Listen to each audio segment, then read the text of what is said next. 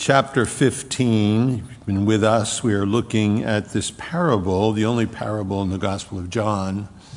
And John talks about the vine and the branches, the vineyard, the vine dresser, and so forth. And he's using those images, those metaphors, to describe the relationship with you and I are to have with him and with his Father.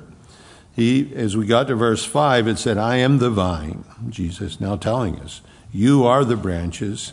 He that abideth in me, and I in him, the same bringeth forth much fruit. In other words, there's growth in our lives. There's things that are profitable as we maintain our relationship with the Lord, as the branch does with the vine. And then he says, for without me you can do nothing. And that's so true. I tried for years to do that before I was saved. If a man, verse 6 is where we come now, if a man abide not in me, he is cast forth as a branch and is withered. And men gather them and cast them into the fire, and they are burned. If you abide in me, and my words abide in you, you shall ask what ye will, and it shall be given unto you. Herein is my Father glorified, that you bear much fruit, so shall you be my disciples. As the Father hath loved me, so I loved you. Continue ye in my love. If you keep my commandments, you shall abide in my love, even as I have kept my Father's commandments and abide in his love. These things have I spoken unto you, his purpose, he says, that my joy may remain in you, and that your joy might be full. This is my commandment, that you love one another as I have loved you. Greater love hath no man than this, that a man lay down his life for his friends. You are my friends, if you do whatsoever I command you. Henceforth I call you not servants, for the servant knoweth not what his Lord doeth, but I have called you friends. For all things that I have heard of my Father, I have made known unto you. So in this imagery of abiding in him, of having our lives involved in Christ's life. Look, religion, Raylan, Gary, man's attempt to relink can't happen. I grew up, my mom and dad went to different churches. Neither one were saved. They didn't know Christ, so certainly I didn't know Christ as I grew up. And again, when I discovered him, it wasn't religion, it was relationship. It was something real. And he's saying, that's the relationship I want. I'm the vine, you're the branches. There can't be production and fruit in your life unless you're abiding in me. And he goes through that. And then he starts to tell us why that's so important to him. He drops the imagery a little as we move into the other verses. But at verse 6, he says, if a man abide not in me, this is why he's asking us to abide, he is cast forth as a branch and is withered, and men gather them and cast them into the fire, and they are burned. Again, he's drawing this picture and putting it in front of us. The director of the Biblical Landscape Preserve in Israel, quote, says this, the clippings from the vineyards in Israel have but one use. After they have dried, they are used for kindling. This is a man who's presently in charge of the Biblical Landscape Preserve in Israel. The Lord draws this picture of them drying, not being worth anything, and being burned. But when we look at that, there's something troubling about that. Obviously, we don't, oh, here we go, hellfire, here we go, this is what, But there's something sobering about that. There's something healthy about that.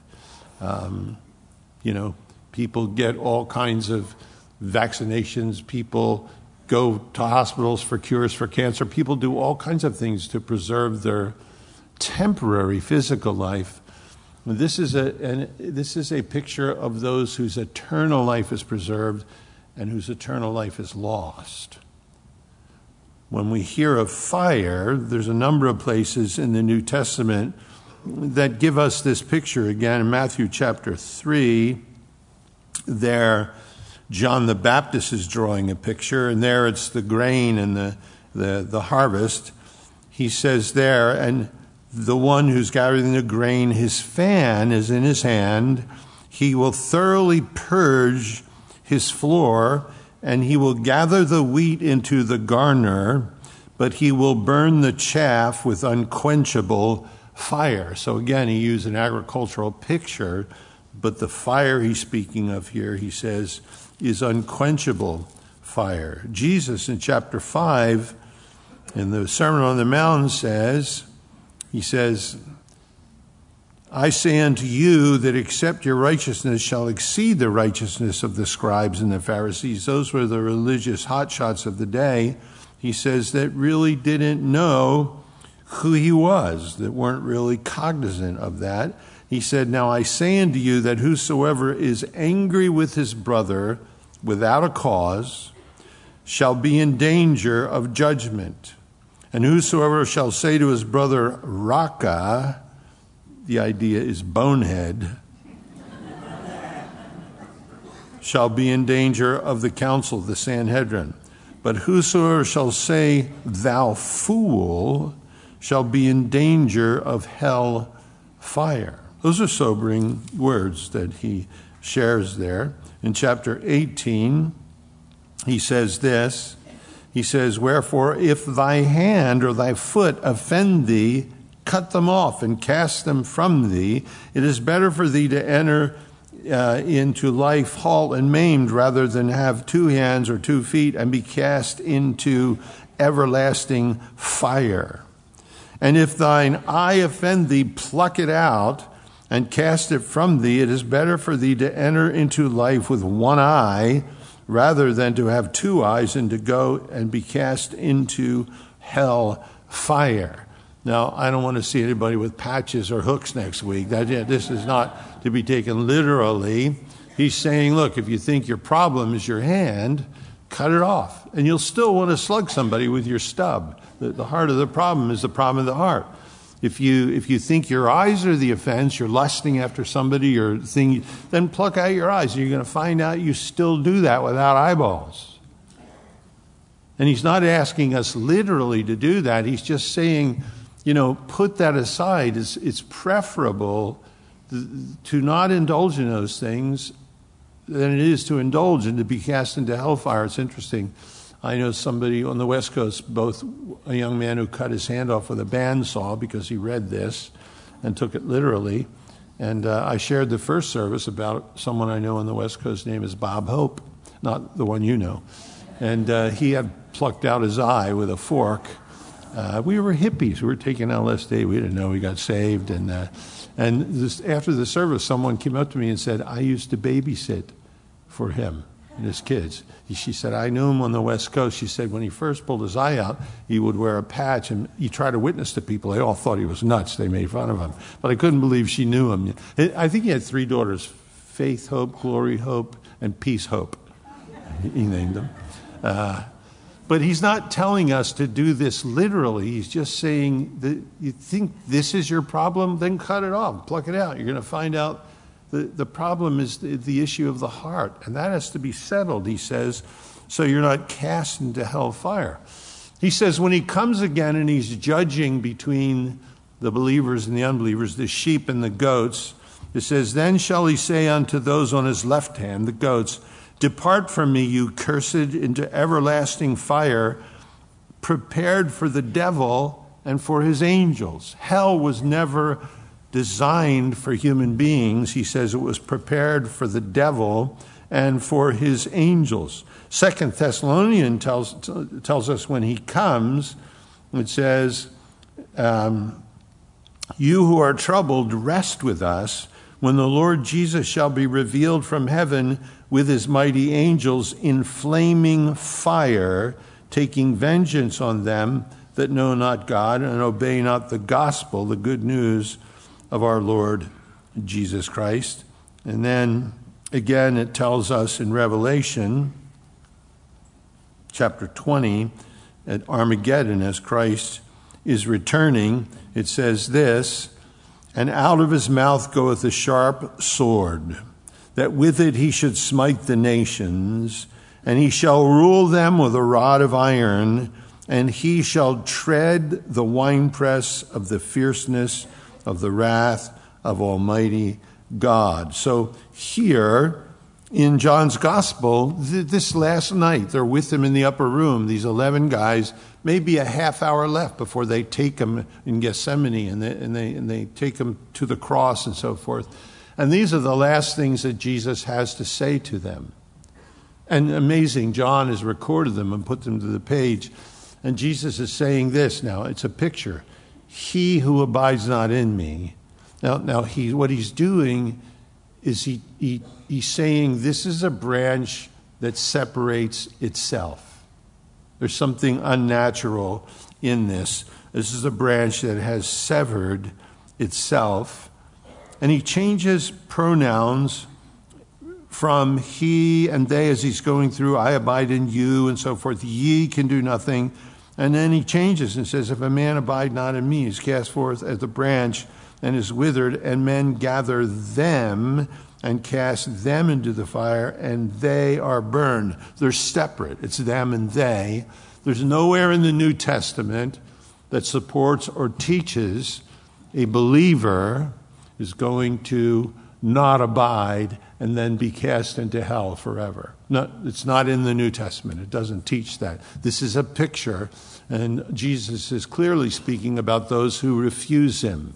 If you're here today and you don't know Christ, his heart is broken. He understands what your eternal destiny is without him, and he knows how remarkably that can be changed if you come to him. And here he's talking to those disciples, and John was one of them, and he recorded this conversation by the Holy Spirit. We have it on the page. It says, then, if you abide in me, and my words abide in you, you shall ask what you will, and it shall be done for you. So, if you abide in me, our relationship with him is a reality, not just church, not just religion, relationship. And his words abide in us, the things that he's taught us, that he's had to say to us. Here we gather every Sunday. It's because we have the book. We're here. And he says, if that is true, you can ask anything, he says, and you shall receive it. It'll be done to you. Now look, he's not giving you a blank check. He's not saying you can say, Lord, I always wanted this red Ferrari. So, you're my Lord. Can't give me this thing. Or I always wanted this house, Club Med on the Mediterranean. Give me that. That's not what this is saying. It's saying if his words abide in us and we abide in him, in that context, we will want what he wants. We're abiding in him. His words are abiding in us. And anything we ask certainly will be according to his will. Well, he taught us to pray. He said, pray this way, our Father who art in heaven, hallowed be thy name, thy kingdom come, thy will be done. That's the way we're to pray. Not to get our will done, but to get his will done. And he says, if you pray that way, those things will be given to you. If you are in me and abiding in me, and my words are abiding in you, then you can ask what you will. Herein is my Father glorified, that you bear much fruit, so shall ye be my disciples. For the Father to be glorified in our lives is not a religious game, he says. For the Father to be glorified, that means to elevate, to raise the estimation of him in the sight of others, to make him worth more. He said his Father is glorified when we bear fruit, when there's a change in our lives, when it's something that's seen, not just heard. Again, years and years have they gone by. I look back at my life before Christ, and it's just a different life. I can't believe it that I've lived both of those lives. And just now for you and I, what he wants to see is, he said, you can talk religion all day, but if you bear fruit, if there's evidence in your life, his Father is glorified. It doesn't have to be in the pulpit, where you work, with your friends, with your children and your spouse, with your neighbors, where you go to school. There's fruit in your life. You're different than, you're a little bit sweeter like the grape. There's just something about you that's different than everything. He says, if that's real, people recognize that. My Father is glorified. He's elevated in that. He's lifted up. And he's asking then that we would do that. And verse 9, he says this, as the Father hath loved me, so have I loved you. Continue in my love. If you keep my commandments, you shall abide in my love, even as I have kept my Father's commandment, and I abide in his love. So as the Father hath loved me, so have I, not will I, so have I loved you. It was already in process. Now look, understand, he's sitting at the table. He's at the table. The 11 guys are with him. Judas is gone. And he's looking at them. There's Peter, who's going to hack somebody's ear off that night, and then deny him 3 times.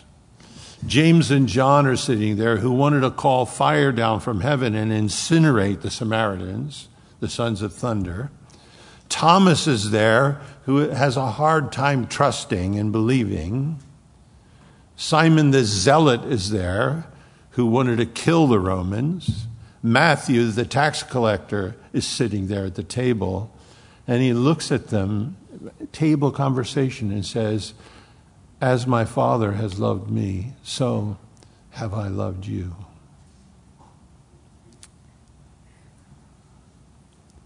And he says that we would be his disciples. As the Father hath loved me, so have I loved you. Continue in my love. Look, that love is an everlasting love.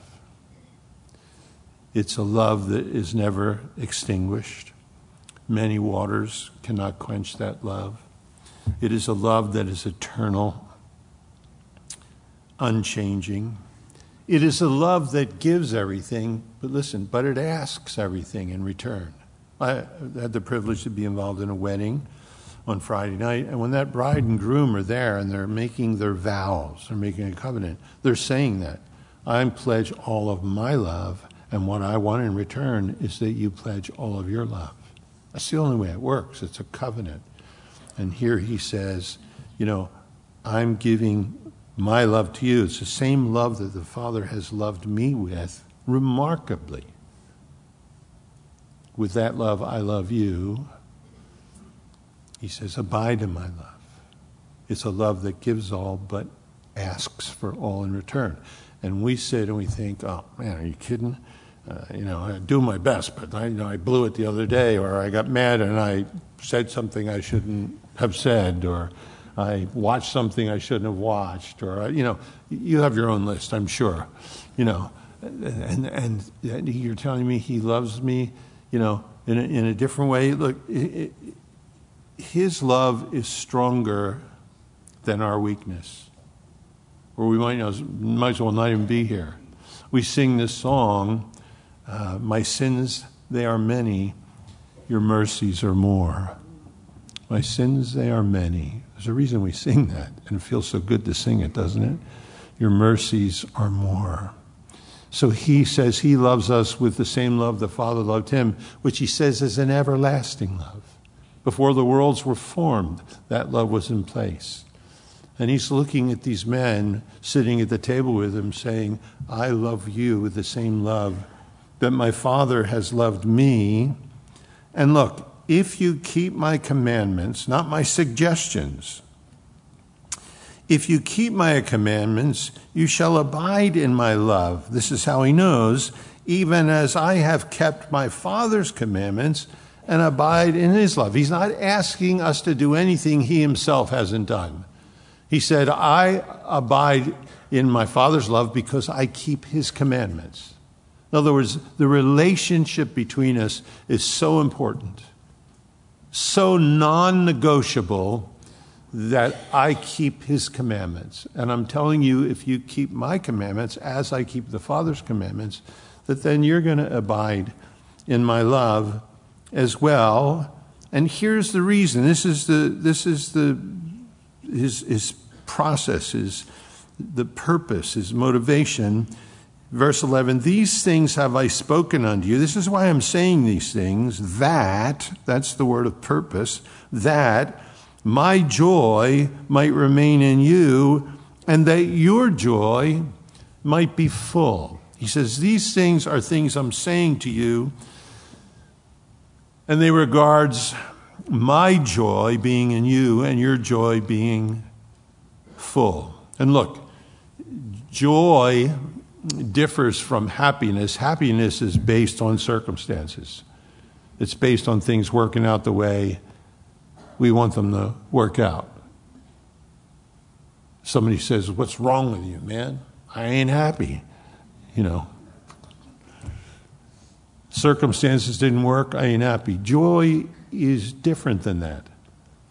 Joy is something we can have in the hospital bed. Joy is something we can have when everything else is falling apart.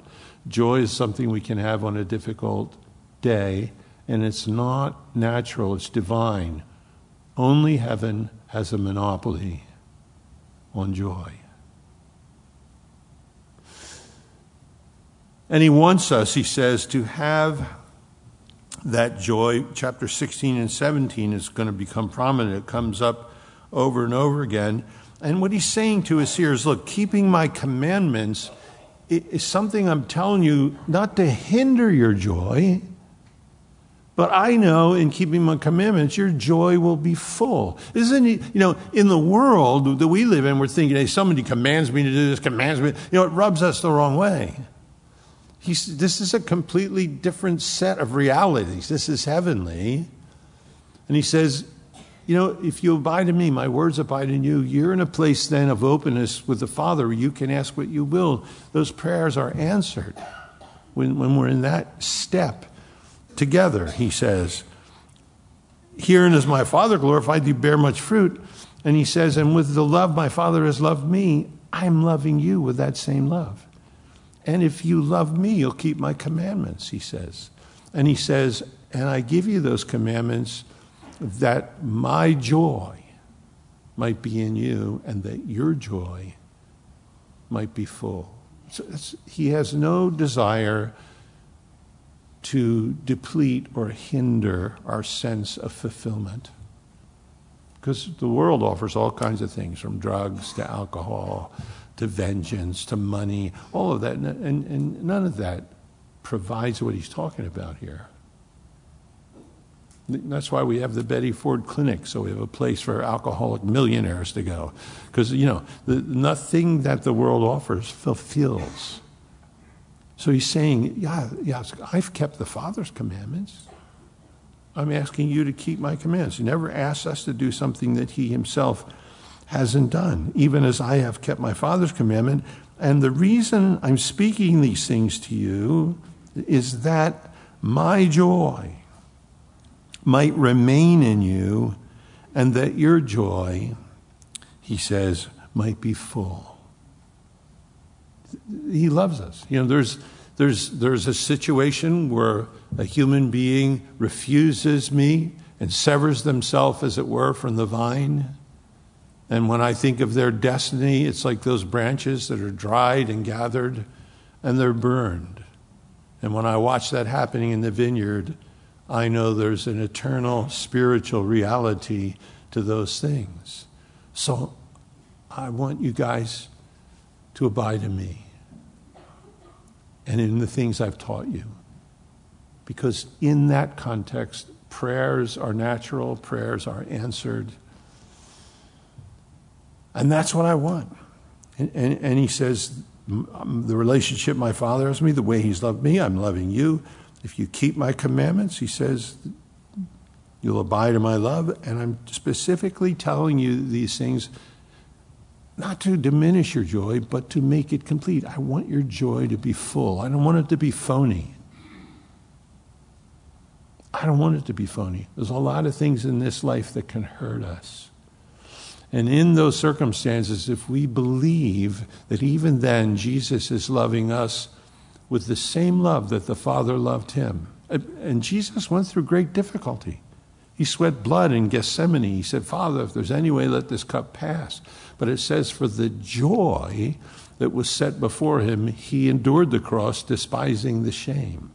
Now he says to us, he wants us to obey his commands, not his suggestions, that his joy might be in us, and then that our joy might be full. That's what he wants for us. Because everybody thinks, oh, commandments, that's what people who refuse Christ think, and then they end up, he tells us, lost forever. This is my commandment, verse 12, that you love one another, and again, as I have loved you. And in verse 13, he describes that. I want you to love each other the way I have loved you. Greater love hath no man than this, that a man lay down his life for his friends. I want you to love one another that's the way I've loved you. I want you to love one another that way. And greater love has no man, love than this, that a man lay down his life for his friends. He certainly is speaking to a degree of his crucifixion, laying down his life for them. But he had come from glory. He was born in Bethlehem of Judea to a virgin, laid in a stone feeding trough, a manger. He worked in the carpenter shop for 30 years. He knew what it was like to be tired and to be hungry and to be mocked. You know, he had laid down his life for them already in such a remarkable way when he left the Father's throne. And he says, you love one another then as I have loved you. I was willing to set aside all of this to come on your behalf. And the love he's talking about here is not emotion. It's not feelings. It's agape love. It's a love of purpose, of determination. And no greater love as any man than he lays down his life for his friends. You know, I doubt whether many of us in the room are going to step in front of a firing squad for somebody else and take the bullet for them. That's what he did for us, though. I doubt very much whether anyone in this room, maybe someone here or there, is going to lay down their life for someone else. Paul tells us in Romans that sometimes someone may lay down their life for a good man, but that's the exception. He said, perhaps that can happen. But God commends his love towards us in that while we were sinners, Christ died for us. While we were at enmity with him, he gave his life for us. And he's saying there's no greater love than this, than a love that a man, he lays down his life for his friends. So I doubt very much we probably will find ourselves in this circumstance of giving our life, laying it down in that sense. But you can give your life in this sense.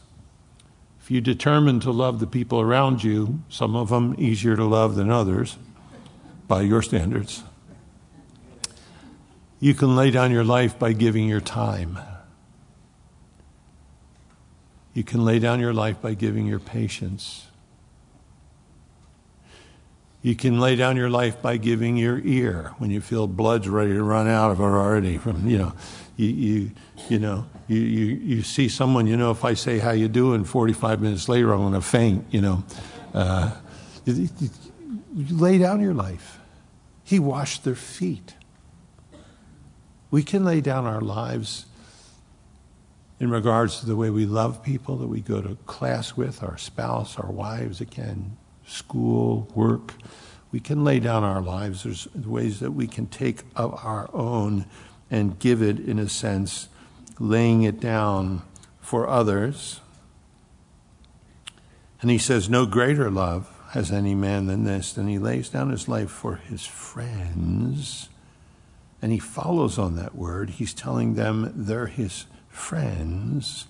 In verse 14, he says, ye are my friends if you do whatsoever I command you. I've done what the Father's commanded me to do. I'm asking you to do what I've commanded you to do, that your joy may be full. Because our destiny is eternal. There will be those who burn. His heart is broken about that. He's looking at the men he has there at the table, and he says, you are my friends. It's emphatic in the Greek. It's you in counter-distinction to all others, are my friends. Plummer, who's a famous commentator over 100 years ago, said, he translates it, and when I say friends, I mean you. There's an emphasis. He looks at them at the table and said, you guys, you're my friends. What was that like? Sitting at a table with him, quiet, listening to him. What was the look in his eye when he said that? What was the tone of his voice? What was his inflection? The Lord of Lords, the King of Kings, the Almighty, the Creator, the Redeemer, the all-powerful one, sitting at the table in human skin and looking at these men saying, you, and I mean you, you're my friends. The only man in the Old Testament ever called the friend of God, the whole Old Testament, was Abraham. But it says, by faith, we are his seed. And what's it like to have Jesus sit quietly with you and say, you're my friend? I encourage you to find out. He's the same yesterday, today, and forever. People have all these strange ideas when they hear about hell, they hear about commandments. No, all of that is that we might have joy. All of that is that we might realize the destiny that he has for us. An inheritance, incorruptible, undefiled, fades not away, reserved in heaven for us.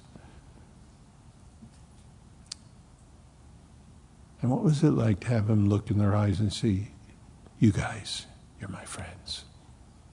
What's it like for me to sit early in the morning when it's quiet? Early is usually the only time it's quiet in my life. And hear him. His presence comes.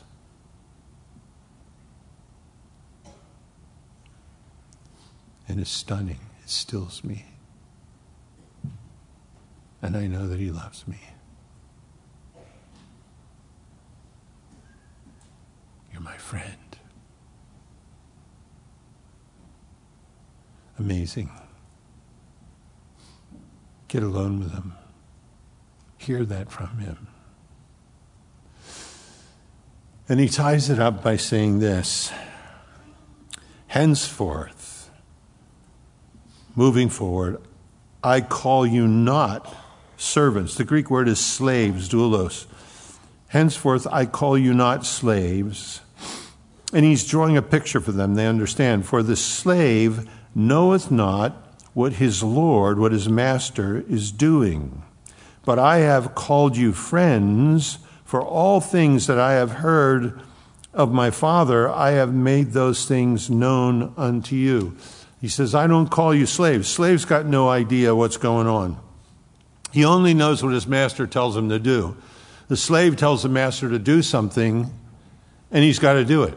He doesn't ask, well, what do you think you're telling me to do? There's nothing like that. Look, and here's the deal. People, they hear the gospel, the good news of Jesus Christ, and they're afraid they have to be a slave. They're afraid, oh no, I'm going to have to follow his commandments. No, he said, I've followed commandments, my Father's commandments. That's why there's redemption. That's why there's salvation for you.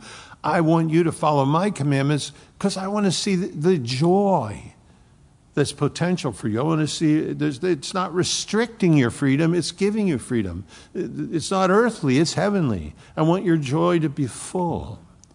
And he says, understand, I'm not calling you my slaves, but my friends. Because a slave, he doesn't know what his master's doing. He just takes orders and has to do it. And some people think that's the relationship they'll have with Jesus. That he just gives me orders and I just got to do what he's saying. He says, I'm not doing that. He says, but I've called you my friends because everything I've heard of the Father, I've made known to you. We're sitting here today. Look, there's a world out there in darkness without hope, without joy. He's made everything known to us. We know why he came. We know about Zachariah and Elizabeth and John the Baptist. We know about his time in the carpenter shop and his baptism at the River Jordan. We know about his miracles, the rebuking of the wind and the sea. We know that he sat in this room with these men. We know of his crucifixion and his resurrection. We know he's at the right hand of the Father now, where he ever liveth and maketh intercession for the saints. We know he's coming for us. We know he's setting up a kingdom. We know beyond that there's an eternity. He's told us. And he's told us about our days when you see these things happening. Taking for granted that our generation would be able to see it. We're the first generation can turn on the tube or look at our mobile device and see what's happening all over the world. When you see these things happening, know that I'm at the very door. I'm not calling you my slaves. Slave just takes orders. He doesn't know what his master's doing. I've called you my friends. I know how crazy it's going to get. I know the kind of world you're going to live in. I know the difficulties that may come. But I've kept nothing back. Everything I've heard of my Father, I've made known to you. Because you're my friends. I can't imagine what it was like to sit there and to look into his eyes and hear the tone of his voice. You're my friends.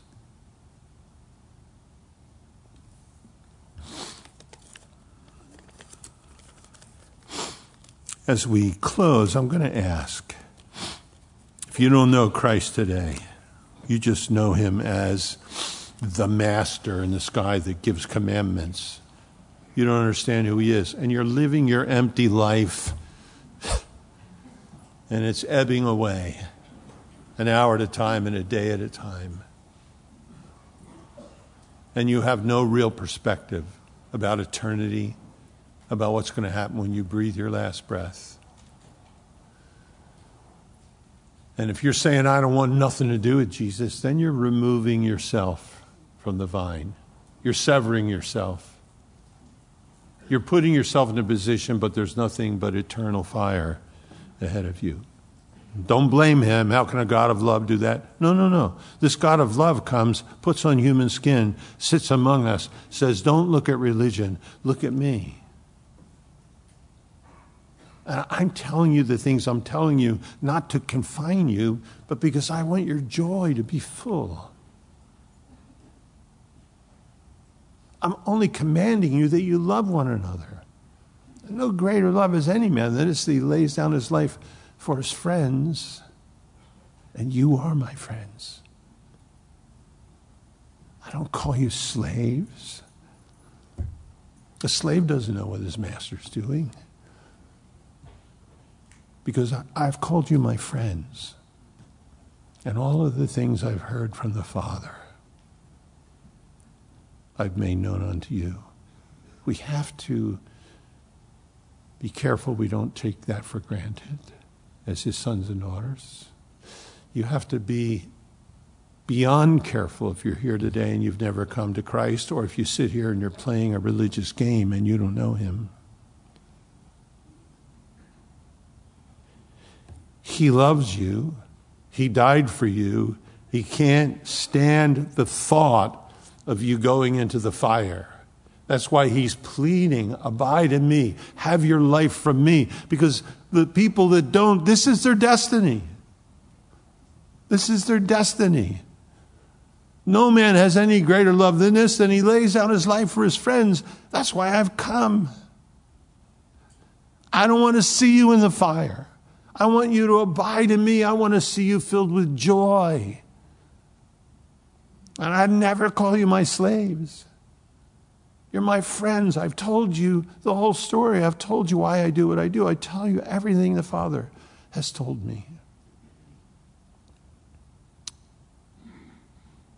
So we're going to sing a last song today. And as we do, look, I would ask all of you, just in your own hearts, to be saying, Lord, let this week, Lord, let me find that moment alone with you somewhere where I actually hear you say, you're my friend.